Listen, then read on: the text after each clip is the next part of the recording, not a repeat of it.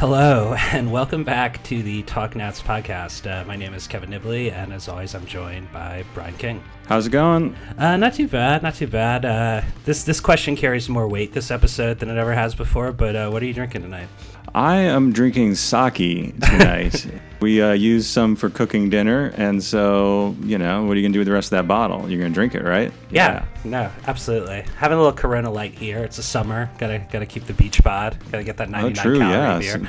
Anyway, so we last left you about a month ago, around 500, and we've had a pretty bad month. Probably one of the worst months we've ever had as Nats fans, although the team has started to show some signs of life. Brian, what's your take? It's interesting. Up until about, we're recording this on May 29th after the Nationals just beat the Braves 14-4. So up until about, 4 hours ago, I was like, oh no, the season's over and it's terrible. And it's amazing how much one game will kind of slightly tint your outlook. And now if you squint hard enough, you can maybe see signs of a turnaround, maybe. Yeah. And you figure if they could just get that bullpen figured out. Yeah. I was reading something the other day online that said, if the Nats just had like a league average bullpen, we would be like 3 games over 500 and right in the thick of the NL East race, and all of us would be, I'm sure we'd be bitching about something, but it'd be a much different outlook. So you're like, man, if our bullpen was just average, it would be a completely different story for this season. The thing that gets me, and not to kick a guy while he's down, but I mean, what if Trevor Rosenthal worked out? Where would this team be? I think we'd be right in the thick of the race. I don't think we'd be running away with the division, but we'd be right there slugging it out with the Phillies at the top. So it seems to me like the Dave Martinez era is really hard to get a read on it. Some days you think you're a break or two away, a player or two away. Other times you think you should totally scrap the whole thing and rebuild. But were you surprised he made it through the Mets series still with his job? No, I think Rizzo is a cautious GM as far as that's concerned, and you don't want to get a bad rap as a team that just fires your manager constantly, and you've already got a bad rap as being cheap, not treating Dusty Baker the best, lowballing Bud Black. No, I was surprised. I really thought that 4-game sweep at the hands of the Mets was going to be it. It's funny on the website Talk Nats, we had like a poll going where it wasn't even that he was going to get fired. People had to pick times, I think I had like 10 p.m. at night. Some other guys had 7, some people had 8 a.m. the next day. It just seemed kind of a foregone conclusion. But what's interesting is Davey wasn't fired, and the team, as we record this, has won 5 out of 6 and starting to look pretty good. Yeah. Now, of course, by the time this airs in a couple days, who knows, you start dropping some more series, but the team's starting to right the ship a bit. It's just a question of, is it too little too late? Anyway, we are brought to you, as always, by Jordan Stewart of Keller Williams Real Estate and Next Move Network. And as always, follow us on Twitter, iTunes, Stitcher, SoundCloud, Spotify, TuneIn, wherever you get your podcast. But right now, we're going to be joined by the recently retired former Nats reliever, Sean Burnett. Sean, thanks a lot for taking the time, and congrats on your retirement. Oh, thank you. I'm glad to be here, and we're looking forward to what the next chapter holds. After 19 years in baseball, you've been retired for about a day or so now. How's it feeling? No, it's different. It's baseball season. I know it's usually that's where I'd be, but it's a new chapter.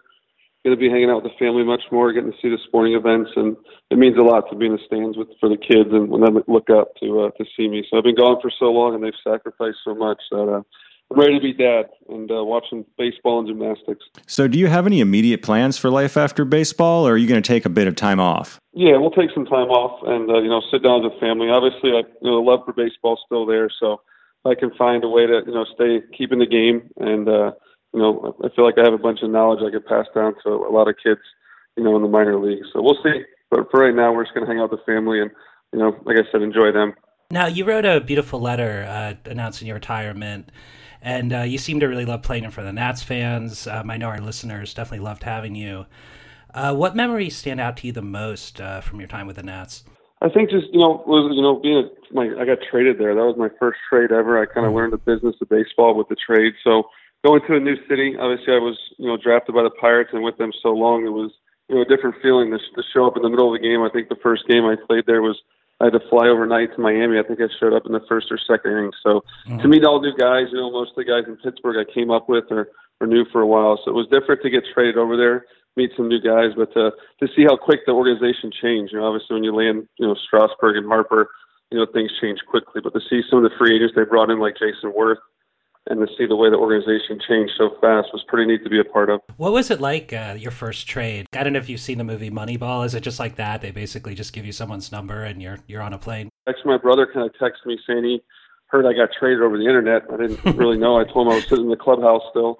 So about an hour later, they called me in. The GM called me into the manager's office and sat down and told me I was traded with Niger to Washington, and kind of how I had to be there tomorrow. So I think me and Niger showed up in the second or third inning of that ball game. Walked in the empty clubhouse because the game already started, and just a jersey hanging up in a locker. So, put the jersey on, went out there, and I think I ended up pitching 2 or 3 innings later, to be honest with you.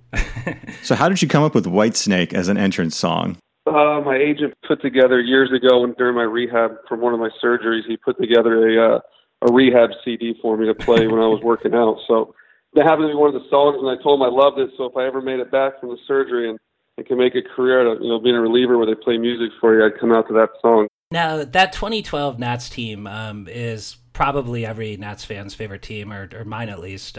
Take me through that season. What was it like? It was incredible, from the get-go. I think when Davey Johnson walked in, that first day of spring training and told us we were going to the playoffs, we kind of looked around and weren't too sure, but he was so confident in the ability that we had in the clubhouse, and a big part of it obviously was the Jason Wirth coming over, and him changing the culture of the clubhouse, the way we went about our business, everything from food in the clubhouse to travel. He really changed the organization and made us be more accountable. Yeah, you mentioned Jason Wirth a couple times. I know it's been publicized, but as someone actually on the team, you feel like he came in and totally changed the culture. Yeah, to see what it was like before he got there and what it's like after, and how quickly it changed. And obviously, there were some good draft picks and guys they brought in also to help the talent-wise. But to see what Jason did for the organization firsthand and what he did for the teammates was definitely a big reason why the team and the organization changed so quickly.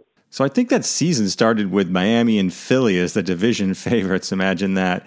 Did you guys go into that season thinking you could win 98 games and do what you did? Well, I mean, to be honest with you, it was a little bit of fantasy, but like I said, I think Davey spoke with such confidence, and then the way we started playing, we got off to such a hot start, we kind of started believing it, and I think it just snowballed from there. But, like I said, from day one, Davey believed in us, and did we know we could win 90-plus ball games? Probably not, but we knew we could compete. We had a good enough team.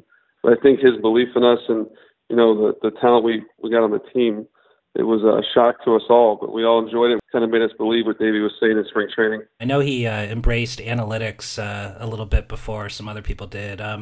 As a relief pitcher, how did you like his management of the bullpen? How did you like playing for him? I love Davey. Obviously, I grew up a diehard Met fan, so Davey Johnson was like a hero to me from my '86 Mets. Sure. But no, it was pretty cool in that aspect to play for Davey because, growing up, my favorite guys were Darryl Strawberry and stuff. So to share a manager with your idol was pretty cool. But he sat down and told me a bunch of stories about the good old Met days. But I thought he was great. I thought he had a lot of respect for the bullpen, and he mentioned to us a bunch that he never wanted to get one of us hurt. So I feel like he used all 7-8 guys down there every given night where he just didn't wear out 3 guys.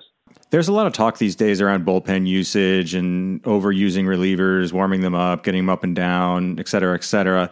So we wanted to know, how important is that actually to your performance? Most of the good managers and coaches I played for come up to you every day, usually during stretch or when you're playing catch, to see how your arm's feeling, if you're able to go that day. And the good ones, if you need a day, they want you to be honest.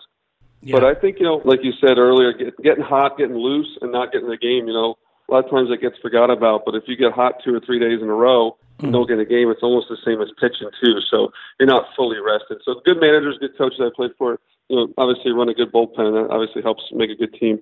So a lot was made nationally of the Strasburg shutdown that season. Was it something that mattered in the clubhouse, or was that just a lot of hot air? I think it was a lot of hot air. Obviously, they were honest from the beginning with us. We kind of knew in spring training. Obviously, no one thought we were going to go to the playoffs, but, there was hopes of it. But we knew towards the end of the season, Strauss would be shut down from the get-go. So I just don't think anybody realized we'd be in a playoff hunt at that time.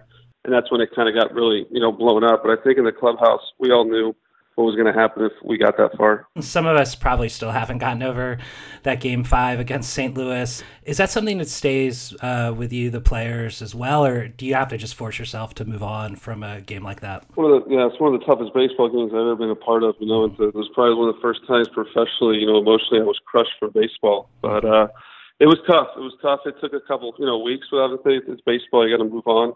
We all did our best, and the Cardinals played a great series. So you tip your cap, but it was a great game. It was just we ended up on the wrong end. So it's something that stuck around for a little bit. But you think about the good old days and the rest of the season there in 2012, and it's something we're all proud to look back on.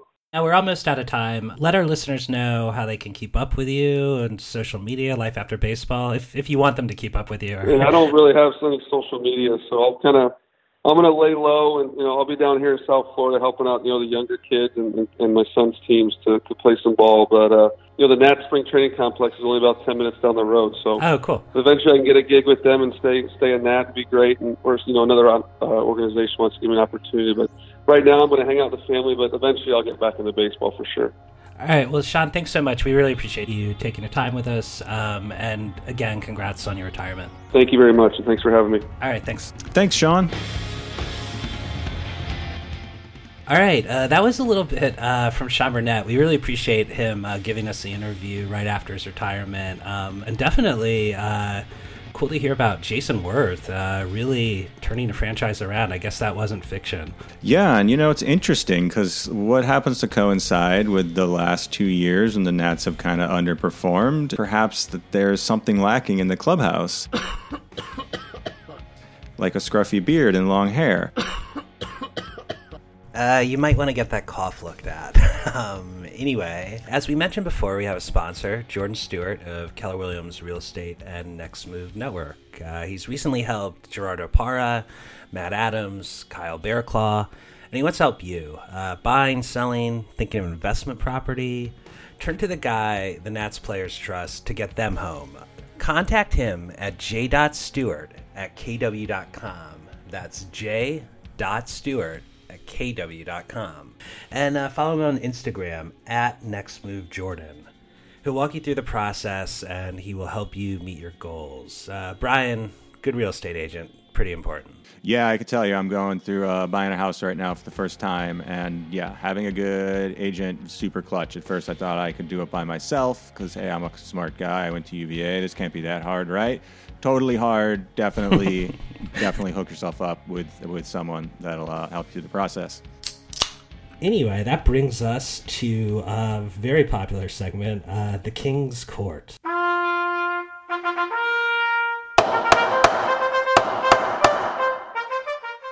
right, hear ye, hear ye. We are in the King's Court. First up on the royal docket, Nats fans, are they guilty or innocent of taking Steven Strasburg for granted? I unfortunately have to rule that the Nats fans have been guilty. I'm guilty. Is that what you want to hear? I know everyone thinks he is this fragile, delicate baby who gets injured all the time and can't handle adversity. But this season, I think he's got second highest WAR, other than Scherzer. Mm-hmm. When you look at the body of work, Steven Strasburg is definitely a frontline starter in this league. And you look at the whole debacle that went down with Harper re-signing and now the impasse over Rendon, and Strasburg just quietly came and said, I want to re-sign for a pretty decent team-friendly deal, and he did it, and he doesn't cause a lot of drama. He just goes out there and pitches, and he's been really solid, and a season like this kind of makes you appreciate that a little bit more. Anyway, next up on the royal docket, Ryan Zimmerman. Is he guilty or not guilty of holding the team back with his injuries? I think I'm going to have to go with a probationary period. Is that allowed? Can I do that? I'm going to have to find a sound effect for that, but sure, you're on. I'm on probation, I can't smoke too much. Rolling through the streets, because it's a little early to say one way or the other right now. I could envision a world where the team starts to turn things around. Ryan comes back around the All-Star break. He's fresh. He heats up in the summer like he usually does, and he tears things up for a couple of months and helps the team make a postseason push. I could also see him totally not coming back this year and having a be a lost season, and you just wasted however many millions of dollars they're paying him. So, I'm like, at least he had the courtesy to go on the DL so they can fill his roster spot at least, I guess. Anyway, that was the King's Court. And right now we are joined by Jamal Collier, Nats beat reporter for MLB.com. Jamal, thanks a lot for taking the time with us today. No problem. Thank you for having me. First off, for our listeners who might not know, walk us through how you got started covering baseball and how you ended up at MLB.com on the Nats beat. Yeah, so I've been covering baseball for about 5 years. I've been at MLB.com, I say, for about 5 years. Okay. And this is my fourth season on the Nats beat. I started back in 2016. It was pretty much the start of the Dusty Baker era, the start and the end of the Dusty Baker era. Yeah. And now here we are in the middle of year 2 of Dave Martinez, and it's certainly not boring. Even the most pessimistic Nats fans probably wouldn't have guessed the team would be hovering around 10 games under this early. Has this surprised you? Oh, yeah, absolutely.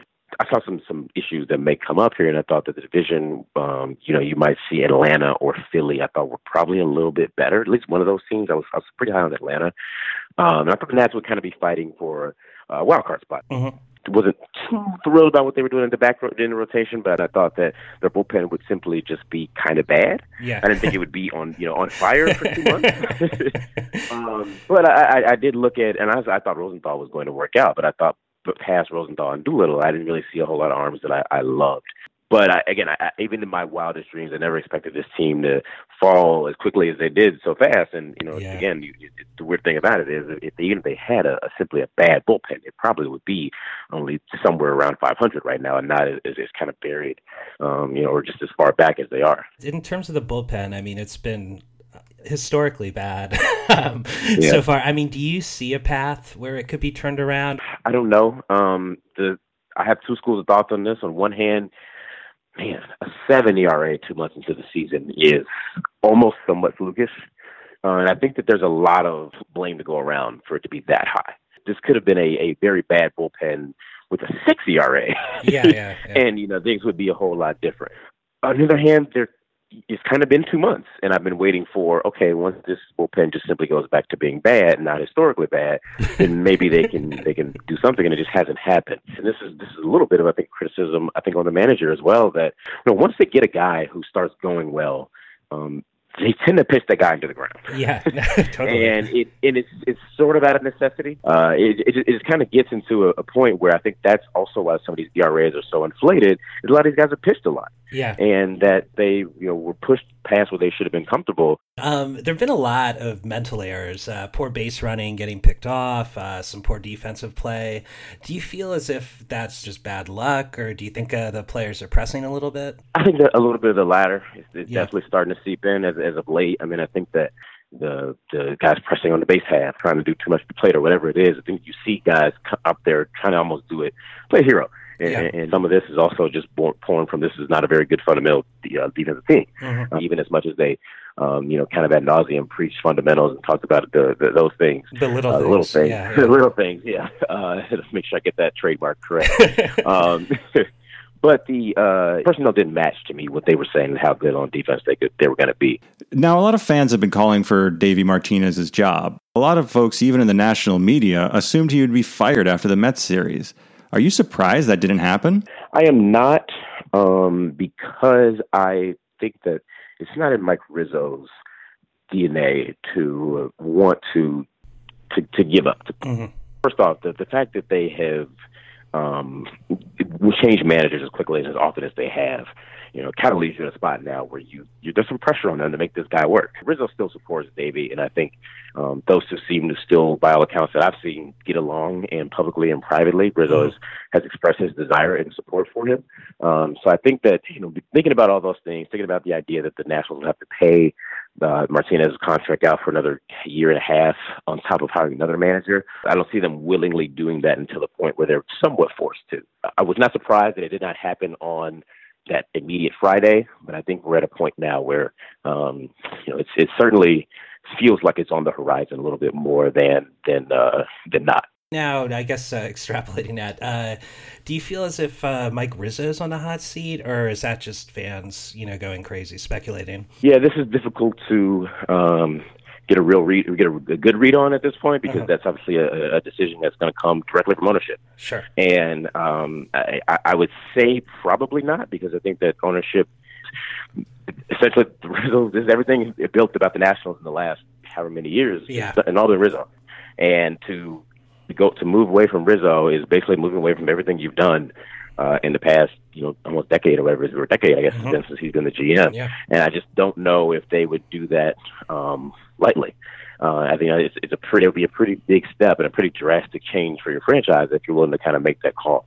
It's hard to say if we've gotten to that point just yet. Yeah. It does not feel like it. It doesn't feel like the front office members and everybody's kind of are walking on eggshells. They don't seem to be anticipating it at this point. Sure. But that's something that I think that, that doesn't seem like a move that'll happen in the middle of the season. That feels like something that, if this season continues to go really, really badly and they have to kind of launch into they decide to go some kind of full rebuild, I think that's when you can put those things on the table, because I still don't think that they're at the point right now where they are thinking that they're going to be rebuilding and trading away players coming to the deadline. I think they still are wondering and seeing if there's any way and hope they can kind of get back into this thing. All right, that was a little bit from Jamal Collier, and don't worry, we'll be back with him in just a second. But right now would normally be time for one of my favorite segments, Freaking, Tweaking, etc. But, I think with this start to the season, everything's going to be a freak. We can't have anyone freak out there, okay? We've got to keep our composure. And that segment is better served for a team 500 or above. Right now we're going to do a new segment called Trading Keeping.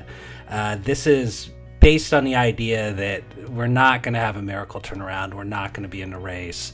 It's going to be time to rebuild. All right, Brian, are you trading or keeping Anthony Rendon? I'm keeping. You got to look at the guy next to you. Now, I think you're going to see a guy who will go that inch with you. I think, you need some kind of nucleus for the future. And I think the team looks a lot better if you can keep Rendon at third and slot Keyboom into second and keep Trey at short. If you lose Rendon, then what? You got to play Keyboom at third, and then you're stuck looking for a second baseman again. It's the season Anthony's having. He seems like a good guy in the clubhouse. I would try to get a deal done there. Now, obviously, if he's going to Harper you and just want ridiculous amounts of money, then okay. But I think he's actually worth what he's probably asking for, unlike Harper. Rumor is he's asking for an Arenado type deal. 8 years, $250 million would take him to age 37. Are you keeping him under those circumstances? I mean, it's not my money, so it's easy for me to be like, sure. You're talking 7-8 years. You'd hope the team would be, even if we don't do well this year and have to rebuild for a couple of years, you'd hope that in 3 or 4 years we'd be back to being at least competitive again, and you'd like to have a good third baseman. Plus, I think it's just a tough blow to the fan base to lose out on 2 of your homegrown stars in 2 years in a row because you didn't want to pony up the money for them. So I don't know that he'd get that money on the open market. Yeah, I don't think he will. Yeah. Yeah, I'm not in any hurry to get it done. Yeah, I'm going to kind of split the difference here. If the team is out of it, I'm trading him, but I'm going to try to re-sign him in the offseason. I go up to maybe 180 for him, like $30 million a year for 6 years. I don't think he's going to really beat that deal in the open market. And if I can trade him for a couple prospects, have him go away for a couple months, and he'd be willing to return, that would be the ideal scenario. Okay, next up, most controversial idea, Max Scherzer. Are you trading him? Are you keeping him? I would trade him, as hard as that is to say. Sometimes you have to make decisions that are best for the team. I'm sure you can understand that. I just bought a house here. I think you're already starting to see a little bit of drop-off this season. I mean, he's still really good, don't get me wrong, but he's not the dominant go out and just crush 8 innings of one-hit ball that he was the last 2 seasons. And this is the last season you can trade him before a no-trade clause kicks into his contract. And you'd get a ridiculous return, you got to think. He's still... Yeah, it's tough, but I think you got to just be brutal about it and Game of Thrones him. I understand the logic of it, and if this was a video game, if I was playing out of the park baseball or MLB The Show or something, I would totally do it in 2 seconds and not think twice. But he's the best pitcher we've ever had, not even close, and he's probably the best player we've ever had, not even close. He's retiring here. He's going into the Hall of Fame as a National. That means something to me. Anyway, that was Trading or Keeping. Now back to Jamal Collier. If the team doesn't turn it around in the month of June, do you expect a big sell-off in July? I do. I think that last year Obviously with the way that Bryce and those kind of things went down, I think that I think there's enough people that feel like that was a little bit of a mistake, not trading away Bryce especially. Yeah. So I think that, Rendon would be the kind of logical first guy. Then the question is, how hard do they go from there? Are they willing to dangle Doolittle out there? You probably get a pretty good prospect for him for, I think, another year or two of control. And obviously the big one is Max Scherzer as well. You would have to you have a revolt probably outside of your stadium. But again, if you think about kickstarting this rebuild and kind of making it more of a retool, similar to what the Yankees or somebody did a couple of years ago, I think that moving Max is something I think that I would consider. I don't know if I would be crazy enough to pull the trigger on it, but you have to think about a realistic timeline of when you think this team will be ready to contend again. And if you don't think it's the next year and a half or 2 years, I think you should absolutely do it. Yeah. I was wondering if you could tell us if Ryan Zimmerman is anywhere close to returning. Or is it looking like a David Wright type farewell where he returns in September for a final send-off? I don't think we're at David Wright point just yet. Now he's not on the road trip with the Nationals at for this Atlanta Cincinnati trip. He's not there. I think that we're probably aiming at some point here in the middle of June or maybe late June to get him back. But I do think that Jim is going to be back at some point, and I think he's going to be kind of back into the role that you saw him back in at the start of the year, where he's sort of the primary first baseman and Matt Adams spells him and such. But I do think there's a pretty good chance that he's going to be back on the field here sometime, probably within the next month or so. This is a tough one. Do you think that the Nats are a few players away from competing and that they're still within their window of contention? Or do you think it's time for the organization to move forward and to really do a rebuild? I hate being so non-committal to say that I don't know again. On one hand, I thought this was going to be a good team coming into the year. I thought even saying that I was on the pessimistic end, I thought the team would win, 8 or 9 or something games. And if they'd won 95 games and won the division, handily, I don't think I would have been stunned. So the top, 8, 9, even 11 deep, the Nationals can stack up with anybody. Yeah. I think where they get beat sort of consistently is the bottom of their 25-man roster from 20 to 25, and especially the spots from about 31 to 40 on their 40-man. Did the best teams in the National League they're just deeper than them. They're just better in those areas. That's where the Dodgers destroy people. That's where the Cubs have been really, really good. That I think is where the Nationals really, really are behind.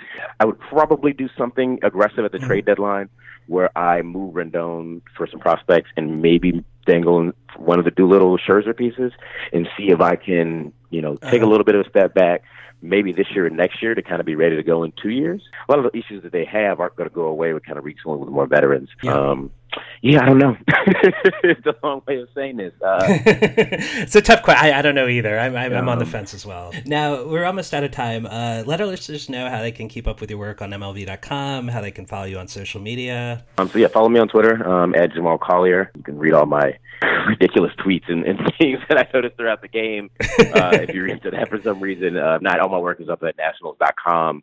And up on MLB.com. We're doing some things this year that I'm pretty excited about, hopefully over the next couple of months. And I know this has been a terrible season probably as a fan, but it's been a very interesting season, I guess, to kind of watch this team that is a really big crossroads right now, because I think that you can make the case in both ways that this team is kind of on the brink of kind of imploding. And you also make that, hey, that this is a pretty good roster. They've got a pretty good start. And if you just kind of make some better moves around the margins here, they can be kind of ready to compete again. All right, cool. Well, thanks so much, Jamal, for taking the time. I really appreciate it. Hey, thanks a lot, man. Anytime. Thanks, Jamal.